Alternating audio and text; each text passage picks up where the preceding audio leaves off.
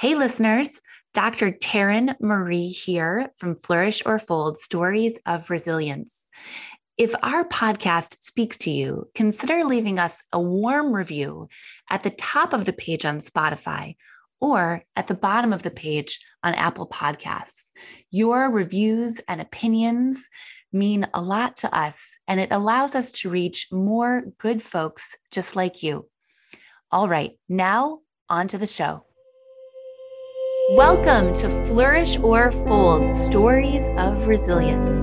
I'm Dr. Taryn Marie, and on this series, we have the opportunity to hear from well-known people who tell their often surprising, lesser well-known stories of resilience. Welcome back, Flourish or Fold fans. We have Dr. Mike Moreno with us today, better known by his patients as Dr. Mike. Following his residency at Kaiser Permanente, he moved to San Diego, where he now practices family medicine. But that's not all. He is the author of The 17-Day Diet. His new book, The 17-Day Kickstart Diet, tells us how we can kickstart a fresh and new lifestyle. Dr. Mike is with us today, and he's going to talk about how he has transformed his own life and how significant loss and pain has led him back to finding himself. We have such a treat for all of you today. Dr. Michael Rafael Moreno, known as Dr. Mike. He first wrote the book, The 17-Day Diet, in 2010. And since then, millions of people have lost weight using his safe, effective, and fast formula for weight loss. I'm so excited to have Dr. Mike with us here today to talk not only about weight loss and the challenges that ensue, but also for him to share a bit of his story. Welcome, Dr. Mike. Thank you so much for having me. I am really, really excited. Oh, we're so delighted to have you with us. And one of the things that came up for me as I was reading your most recent book, dun, dun, dun, dun. Here it is. There it is. The 17-Day Kickstart Diet.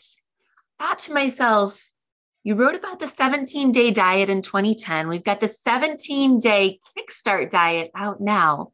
What is it about 17 days? Doesn't it take 21 days to form a new habit? How are you doing it in 17? So you're right. You're spot on with that, right? And that's probably over the last 10 years, the most common question I'm asked. And, the whole idea of creating habits, rather, whether good or bad, is the time frame. And the concept of sort of where something just becomes automatic, right? Like we really don't think about it much. There's less effort into whatever it is we're doing. For me, it fell always between 2 and 3 weeks. So to your point, right, that 21-day habit. For me, when you start to look at metabolic changes, when you start to look at basal metabolic rate, one of the big reasons, and people out there listening, if you've been on a diet, you're going along and you're losing weight, and all of a sudden at about 2 to 3 weeks, even though you're doing what you're supposed to be doing, the weight loss kind of stops. It stagnates. It sort of plateaus is that term we use. And it's because the body's smart. The metabolic rate can shift, can change, and you can continue to do what you're doing. But because that decrease in metabolic rate occurs, you don't burn the calories. You don't lose the weight. So right at about 2 to 3 weeks, between 14 and 21, is where that process begins to occur. So between 14 and 21, 17 was born, and there we have it. I love it. I love it. That's so fantastic. And this is not only a prescription that you share with your patients. This has been a profoundly life-changing element for you in terms of how you engage in healthy habits. Is that right? It really has. It's one of those things, and I'll never forget a few years, it's been about 6 years ago, I was in a hotel room and I hopped on a scale and I was like, whoa, I've been very trim all my life. I've been very active, but life caught up with me. And I took a picture of that number on the scale and I sent it to my brother. And my brother said, "Whose weight is that?" And I said, "Mine." And he said, "It looks like someone better start reading their own books." and I was like, yeah, okay. And I thought to myself, what happened? And life happened. Things happened. Not always bad stuff. I got married and things were just rolling along, and you just, 1 pound becomes 5, becomes 10. And then the next thing you know it, you're like, how did I gain 50 pounds? But it happens. It's real. It's life. And it happened to me. So I kind of went back to the vault and I started utilizing my own tools and prescriptions. And I'm happy to say I'm back where I should be. Amazing. Well, and I think that sort of weight gain slide, it's so real for so many of us. It's getting busy with work and sort of putting our heads down, and it's getting married, and it's having children, and so many things that occupy our time that keep us from exercising and eating the way we want to. Right. I say to my patients all the time, we all know right from wrong.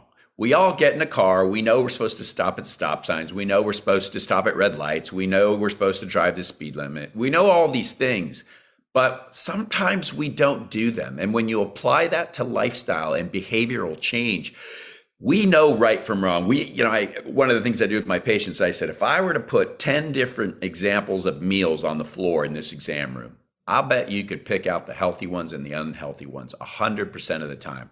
And they say, yes, I could. The question is, why don't we? And I think the simple truth is that life gets in the way and we struggle. And that struggle is real. And I think oftentimes we're just too hard on ourselves and we don't give, the credit to the challenges that life can pose for us. And we just think we're supposed to just roll through it. And I'm here to tell you that it's not that easy. Absolutely. And I love that you're calling out this idea of like knowing versus doing. Right, a lot of times when we hear advice, we're like, I know that, but we don't do that. Right. And, people say it to me all the time. Yeah, I know what I'm supposed to. I still see patients every single day, every week. And I've been doing so for 25 years. And my patients are my family. I've known them for generations, and it just goes on and on and on. So I'm very frank with them. I'm very just kind of like a friend talking to another friend. And I will say, they all say, yeah, I know I'm supposed to be doing this. Exactly to your point. But yet they're sitting there. Their sugars are out of control. They're 50 or 100 pounds or more overweight. Their blood pressure's out of control. Everything's going south. And it's kind of like, all right, how do we get back on track? But you're absolutely right. We know, but how do we do? Do you have a story, maybe like an illustrative example of a patient or someone you've worked with that has really transformed their lives using your plan? I'm sure you have so many. There are a lot, and I'm so fortunate. And I love my patients dearly because they give me that sort of energy that I need to do the stuff that I've been doing, which is write books and create these deliverables in terms of education and tools for being healthy. But there is one very unique one. And quite honestly, it was the nucleus of this whole 17-day journey. And it took place about 15 years ago. I was in a room with a patient who I'd known for about a decade. Her sugars had suddenly gotten completely out of control. And she wasn't typically a person to do that. So I said to her, what happened? I said, there are 3 things that affect your sugars: your food, your activity, and hydration, basic things. And I said, and medications, of course. She says, I'm taking my medications. I'm still eating properly. But my neighbor that I used to always walk with and exercise moved, and I stopped exercising. So at that point, I thought, how do you correct the variable in this equation? The variable was that she stopped exercising. So I offered to exercise with her. And I said, if you can meet me at my office, I start patients at 7:45. If you can meet me at 6:30, I'm going to walk with you. And if you do that, I will commit to being there and we're going to get your sugars back down. I will serve as that surrogate, your neighbor. And so I thought to myself, well, not only could this patient, and quite honestly, all of us use a nice little walk in the morning, a lot of people could. And so I created a program and I called it Walk with Your Doc. And I would show up and it started with her and I. And then I started kind of talking to my staff and the other patients. And it became 10, it became 20, 50, 60, 70. We would have 3 generations of people walking together, dogs. It got rather unruly at times, but it was a beautiful thing. And I'll never forget looking back one day, I would sort of lumber behind them to make sure everybody was okay. We had other nurses and staff. And I remember thinking to myself, as I watched people, strangers, interact and laugh and talk, I remember thinking, people are forgetting about the difficulties in life, the challenges, the stuff that's really affecting them. They're disconnecting from that and they're going on a walk. And it was just a beautiful thing to see. People were forgetting about all of the stressors in life, the stock market, the politics and this and that. And it was just that simple.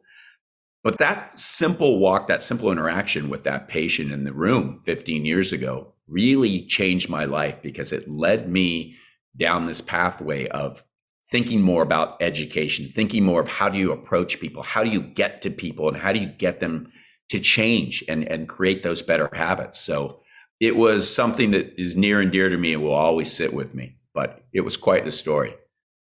I love that story because what just comes through for me is the heart that you have for your patients. You know, your day's already super full. You're starting at 7:45, and yet here's someone who's lost her walking partner, and you offer, to come to the office, right, an hour and 15 minutes earlier to help her get things back on track. And then how your deep care for her then manifests itself into more people getting their exercise in community. Yeah, it really was. It was sort of a movement, no pun intended, but it really was. And it was about, and I work for a large HMO in San Diego. And I remember one morning, a young lady came up to me and she said, I don't have my health insurance with your medical group, but my neighbor told me about this. Do you think I could join? I was like, of course you can join. So it was really about this very organic, just cohesive thing that came together and brought people together. I mean, it would be like a mom pushing a baby and that mom, their parents were with them. It was really a cool thing. And, I'm happy to say like 2 or 3 months later, her sugars came back down and we were right back where we started. So it's not always about take more medicine or do this or do that. Medications I look at as a crutch. Certainly there are needs for them in terms of infections and of course, these horrible cases of cancers and things like that. But I look at medications as crutches. And whether it's a crutch for your blood pressure or your sugars or whatever, cholesterol, whatever it may be, until you can sort of get yourself up and running and do the best that you can from a lifestyle standpoint to see whether you even need that crutch moving forward. And that's kind of really what it is. And you make that decision as you go on. But, I tell my patients, the best medication, I think, is no medication. If you can get to where you need to be through just basic lifestyle changes, great. If not, we have that backup in going to the medications. I love how you share that with your patients. Well, you're someone, it seems like you've got it all figured out, the diet, the exercise, the physician's practice, the New York Times bestselling books. And of course, this is a podcast. This is a show about well-known people like yourself having the opportunity to share their lesser well-known story of resilience. And so, Dr. Mike, for you, as you think about your journey over the course of your life, tell us about a challenge for you that has significantly formed you into the person, into the man that you are today. There's kind of a couple things that come to mind. First and foremost, when I was 12 years old, I come from a large family, 4 sisters, and there are 3 boys, so 7 kids. And it was very close with my mother. I was the youngest of the seven. And my mom was just the coolest lady that ever existed. And just super fun, life of the party, just great. I mean, when she, obviously a huge, Catholic Mexican family, and everything was just a reason to get together and have fun.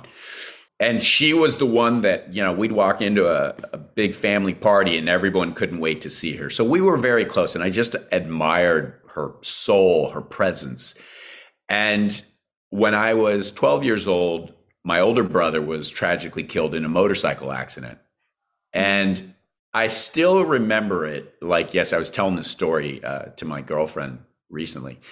I still remember the day it happened. And I still remember, being at home and my mom I answered the phone. I told my mom, I said, it's some doctor. You never think that how could this happen, right? I was 12. What did I know? And the long story short, my mom and dad were gone for hours and hours and hours. And I was like, where are they? What are they doing? And when my dad came back, my mom was sitting in the back seat of the car, kind of lying there. And I was like, what is this all about? And unfortunately, my brother had passed. And it was this change in this spirit, this just an amazing woman that began to evolve. And she just never was quite the same. And obviously an amazing mother, amazing parent, amazing, guide in my life. But I remember thinking, this is a big tragic thing. And I don't know, at 11 or 12, I don't know that you really grasped those things. It was a really impactful thing. And my siblings, we've always said after that, mom was never the same. And she really never was. I mean, when you lose a child, there aren't a lot of things that really, affect you more. But fast forward to my life, 6 years ago, in a matter of a year, I went through a divorce. I went through the death of my mother, unfortunately, and then the death of my sister, and leaving my home. And, like my mom used to say, I was getting too big for my britches. I had a successful job. I had an amazing marriage, and, a great home, and my health, more important than anything. And it all ended. And what started with my wife and I divorcing, and then me leaving the home that we'd built, next led to the death of my mom and my sister, all within a year. And I'll tell you, had it not been for just my friends and my family and my therapist, who I've been seeing for 20 plus years, I don't know what would have happened, because the wheels were coming off in my life, and it was a challenge. I can only imagine what it must have felt like to experience so much loss. Yeah, it was. And, my wife didn't pass away like my family members did, but going through a divorce is much like, a loss. And we are good friends, and we've remained good friends. When we were married, we also went through 3 miscarriages. It was just so many things. It was hard to wrap my head around. And I put on all this weight, and, it was just so many things happened. I don't know. The wheels came off is really the best way to express it.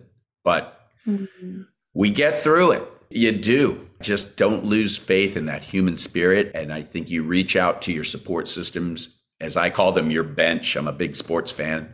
You go to your bench and you find those people who are going to get you through that challenging time. And it may be, for me, like I said, my therapist that I've been seeing for 2 decades. Sometimes life's good and we go in and we chat and I pay my fee and it's all good. But there are other days I walk in and I say to her, you're going to earn your fee today because my life is going south. So happens to all of us. It does. It does happen to all of us. I'm struck by, in your story, Dr. Mike, how when you lost your brother, you also lost the former version, the vibrancy of your mother. It was like a compound loss for you, if you will. Right. And then sort of fast forward to this next moment in your life that occurred 6 years ago, and you had another series of compound losses. I love how you talk about, even though divorce isn't a death, it's a significant loss. Were you able to take anything that you learned as a younger man at 12 and apply it, to that time? Or did those two times, did you have different coping strategies? How do you think about that? What a question. And I've never been asked that question before. I've never thought of that before. I thought I'd been asked every question in any of these interviews and things that I've done in the past. But I think I was a different person when I was 11 and 12. I was a kid. I was in sixth grade, and I think my coping mechanisms were still being built and evolving, right? That my foundational skills for dealing with life were in their infancy. And so I think for me, when I look back, now that you ask this question, I think I look back and I just realized that how quickly life can change on such a grandiose level. I was literally sitting with my hands under my chin, laying on my stomach, watching a baseball game with my little pet rabbit next to me. And the phone rang. I got up. I'll never forget, because it was a World Series game. And I got up.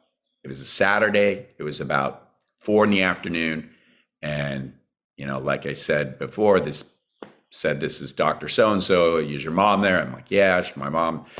And I remember just going back to the baseball game, but after like 3 or 4 hours, and in those days there was no cell phone. It was like a whole to do, right? It wasn't like you just pick up a phone or text or email.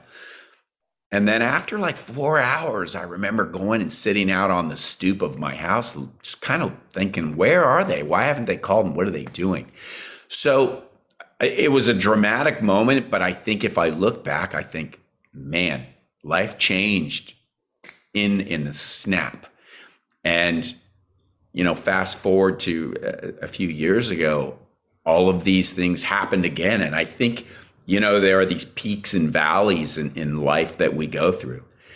And we all hit these valleys, and they're unfortunate. And it doesn't have to always be just, the loss of a life. It may just be the loss of a job. It may be the loss of a friend. It may be a move, or just, these valleys, I think, can really be so many different things. And we all handle them differently. But I don't know. I'm still just sort of stuck on that question, because I think I just didn't have the skills yet when I was a kid. I don't know if you're supposed to. I think they were being built, but I can tell you this much is something that I remember so vividly, despite the fact that it was, 40 years ago plus. And maybe in some way it did kind of give me some idea for structure, or I don't know. But, I say to my patients all the time, life is hard. And it really is. It's not about how much money you have. It's not about where you live. It's not about how perfect things are. There will be a curveball thrown at you. And, there will be the elements that you have to deal with. It's just, when are they going to come and in what form? And I think always doing your best to kind of be ready and have those strengths and those pillars in place is always the best thing. It's preparation for the inevitable, I think. That's really powerful. Are there ways that you live your life today, Dr. Mike, that are informed by these experiences or informed by life? How has that shaped the person that you are and how you move through the world? I've always told my patients, there are 4 basic pillars to wellness. And when I say wellness, it's both physical and mental health. You need to be active mentally and physically. You need to fuel your body. And by that, I mean, eat healthy. You need to hydrate and drink water. It's the easiest one, yet many of us struggle with that. And lastly, I say to people, you need to respect the stress in your life. Nothing makes me more frustrated when people say about stress, oh, yeah, you just got to deal with it. Or, oh, yeah, it's part of life. I don't find that helpful. I feel like we need to respect the stress in our life. And there is preventable and unpreventable. There are things that happen that you have no control over. And then there are things that happen that cause stress that you can sort of have some impact in. So I think it's stress management, hydration, being active mentally and physically, and fueling your body. And every day I try to go through a mental checklist multiple times a day. And I'm like, what did I do to address these 4 pillars today? And I don't always get it right. And there are days where I'm like, I know I should go out for a walk or a bike or a swim or an exercise, but I don't have it in me. And tomorrow's another day. But I think if you do that mental checklist, and I also use a very specific tool with patients that I've been using for years, I call it the M&M, which is mindfulness and motivation. And it simply means this: take 5 or 10 seconds to be mindful of the task at hand. And what is your motivation for doing that? For example, I come home, it's been a long day. I know in my mind, I should go for 30 minutes of exercise. And why should I do that? Well, because I want to feel good. I want to be healthy. I want to get some extra, whatever it may be. And I think everybody's mindful and motivated M&M moments are different. And I think for some people, it's why should I choose the right foods? Because I want to be healthy, because I'm going to retire and I want to feel good. I want to travel, because I want to set an example for my kids or my grandkids, whatever it may be. Why should you choose to do what we all know, like we had said earlier, right? We all know right from wrong. Why should we choose to do the best thing for ourselves, mentally and physically? And if you take that 5 or 10 seconds to do that, I think eventually you start to answer those questions and you start to head down that pathway of wellness. But it's something you got to do daily. It doesn't take a lot of time, but if you do it regularly, it starts to become just very, very simple. And it starts to become part of how you live your life. And I try to use those tools every day. But I think respecting the stress in your life is really, really important. So I love what you're saying about the 4 pillars, about practicing these behaviors daily. And I think it's just always so powerful when we're able to walk the walk. And it's not perfect, but it's, we know what it feels like to sort of walk in the shoes of that prescription. And one of the things that you said that's so powerful is this idea of like respecting the stress in our lives. Right. And so you mentioned a couple strategies for that. And I'm curious, what are some hallmarks that you see when people have a healthy respect for the stress in their lives? I think it helps. A great question. I think it helps them strategize how they maneuver through it. And by that, I mean, oftentimes people focus, this is an example I use with my patient. It really, when I use this, they're like, aha, I get it. I can sit at home and stress about the fact that there's a big rainstorm coming tomorrow. Now, I have no control over the weather. I can't control the rain, but I need to get through my day knowing that there's a big storm coming tomorrow. I could stress about the weather. I could get upset about the weather, climate change, why does it have to rain tomorrow? I have to go to this important meeting, but I don't have control over that. But I can control the factors around that element. I can wear a raincoat. I can take an umbrella. I can go early to my meeting. I can maybe go away where I may not have so much traffic. I can drive careful. So the point being that there are a lot of things that we don't have control over, but that simple aspect of our lives, we may be able to exert some elements of control over an unchangeable entity. And that's the example that I use. So I think it's strategizing. I think it's, I can't control what the stock market does, but I can control talking to my investment team, or how I can, do this or do that, strategizing to sort of help maneuver through these elements. And so a lot of things, and I tell people, think about what's stressing you out and think about what do you have control over in this, this entity.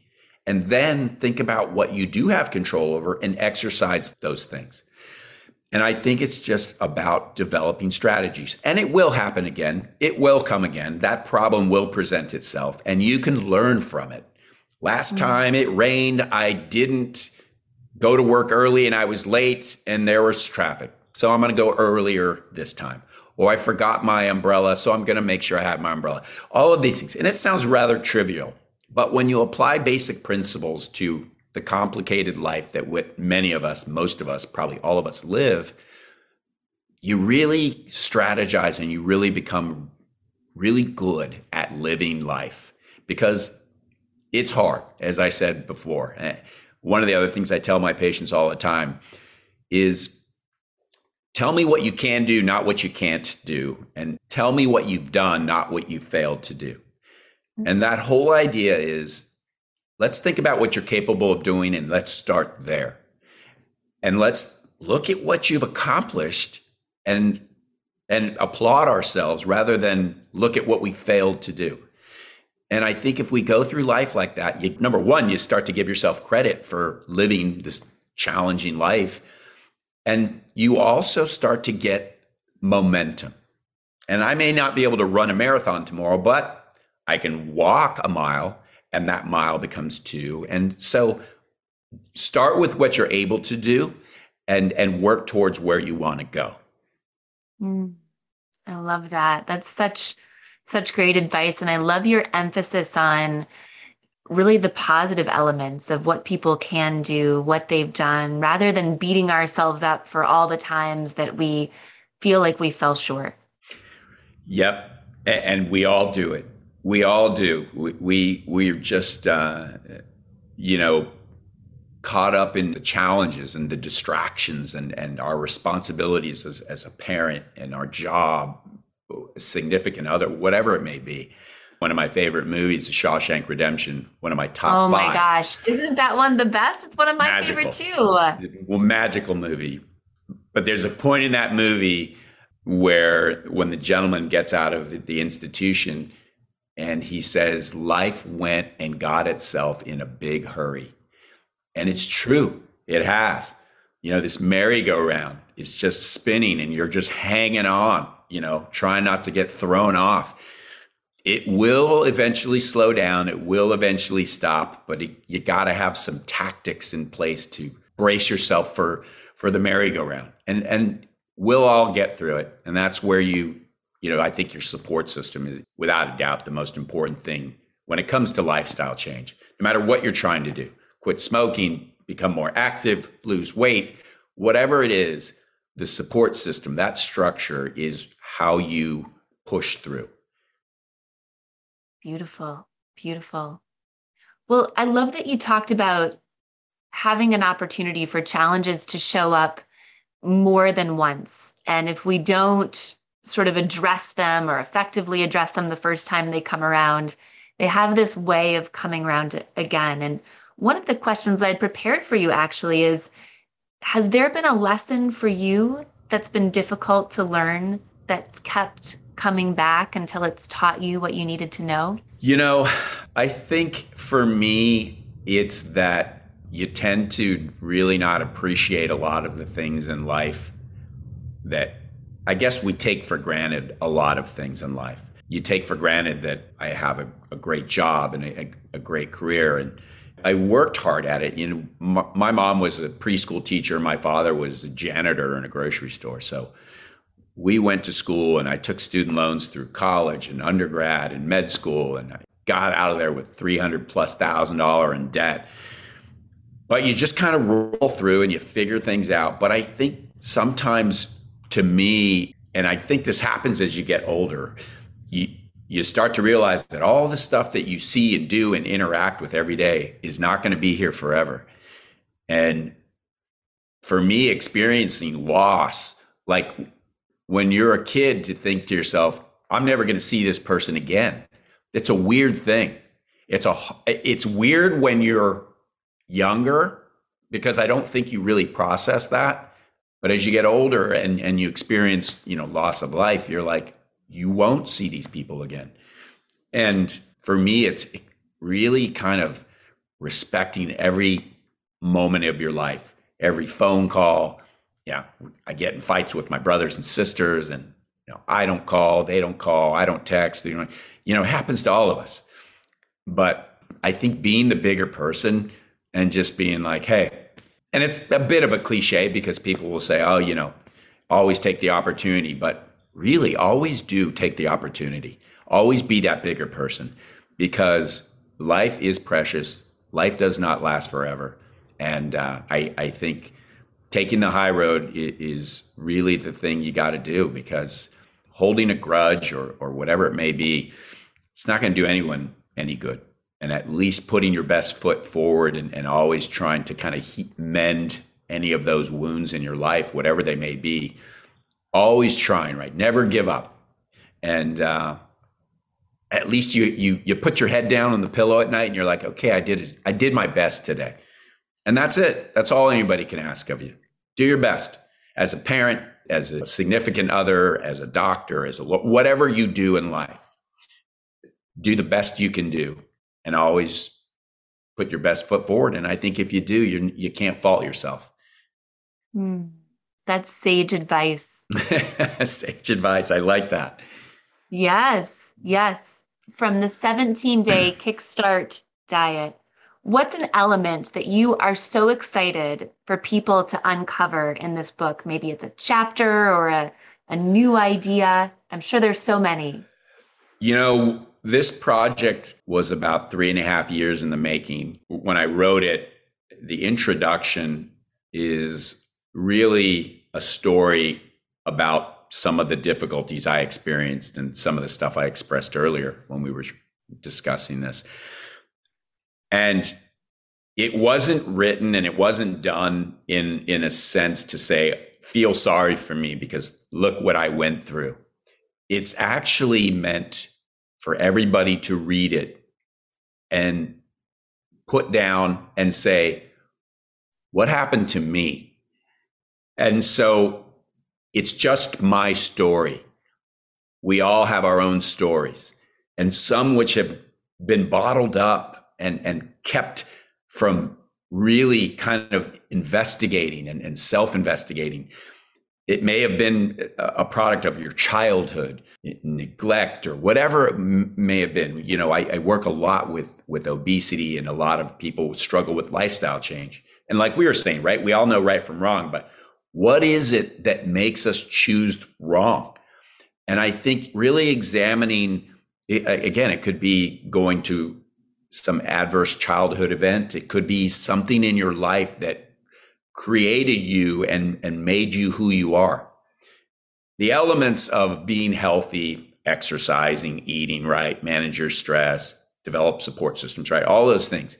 But the true importance of this book, and what I invite people to do, is read the introduction and don't think about me and don't think about what happened to me and don't think about feeling sorry for me. Read that introduction and reflect on yourselves. Reflect on your life, reflect on perhaps difficulties. Maybe it requires professional therapy. I've been in it for 2 decades, same person that I see. And I just want people to allow themselves to do some self-investigation, because I think that foundation is what needs to be uncovered in order to pursue lifestyle change. The chapters will be there. I will teach you how to eat properly. I'll teach you some great recipes, how to start exercising, how to manage your stress, how to manage chronic pain, whatever it may be, right? All of those things. But before you can get to those things, you need to examine yourself and figure out, why do I choose wrong when I know right? And for some, it's much more complicated. Those true impact of again, stemming from childhood, divorce, so many things. So I think the answer to the question in my long, lengthy answer is read the introduction, or even if you don't read the book, I hope everybody listening to this podcast li- takes the time to reflect on themselves and say, yeah, maybe I never really looked at some of the stuff I went through as a child. And maybe I need to kind of go through that stuff a little more because it may lead to proper decisions about your health moving forward.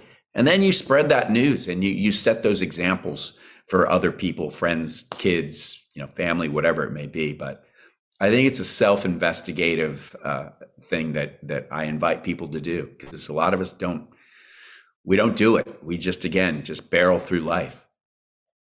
Yeah, living the examined life. And in this case, really getting to see what the impact of our experiences are on our health and our diet and our exercise. It's so true. And we reiterate and we keep revisiting, but we all know right from wrong. And it's how do we choose right from wrong? And I think that goes back to, perhaps for many of us, some deep-seated things that we really need to kind of uncover and create that structure, right? That true foundation. You and I have spoken briefly before, several weeks back, and I mentioned that, I look at the building of a skyscraper, right? And I think to myself, as you build this 100-story skyscraper, the taller it gets, the more elements it has to overcome. Wind and sleet and snow and earthquakes and whatever it may be. But those buildings, it's the foundation of those buildings, right? It's the base of that building and the foundation. And as you go higher and higher, and as we live life longer and longer, the elements will take their shots at us. But if you build a solid foundation, that skyscraper can go floor after floor after floor after floor and withstand those elements and get through those challenging times and maintain this beautiful structure called life. But it starts with the foundation. It really does. That's an incredible metaphor. I love that skyscraper metaphor. It makes so much sense. And Dr. Mike, tell us about where we can find you online and interact more with your work and the work that you're doing every day. As I mentioned earlier, I still see patients every day. I practice in San Diego and have for 25 years now. But a lot of my work connectivity that I do with millions of people, the original book was translated in 16 languages. So I do a lot of online presence. The website is drmikediet.com. I do a lot of sort of support programs from people all over the world to talk about how to get healthy, to talk about whether it's losing weight or become active or learn stress management skills. I work with an amazing support team. We do a lot of what we call 17-day challenges, where we embark on this journey together to support each other. And you'll meet people virtually from all over the world. And we learn of each other's struggles, but we learn how to support each other to improve lifestyle. And whatever that may be, it's not always about losing pounds. It's about, so many other things. So drmikediet.com will have pretty much everything you need. You can learn more about the 17-day challenges that we do and, meet some great friends and learn some great tools of mindfulness and of resilience, right? The word of the decade, probably, quite honestly, it may be the word of my entire lifetime will be resilient. I mean, wow. I don't think I have ever used or heard that word used more in the last 2 years than I have in my entire life. And let's hope that it doesn't repeat itself, that the struggles that we've all had these last couple of years, and hopefully we learn and we become stronger. But resilience is the word of the decade, without a doubt.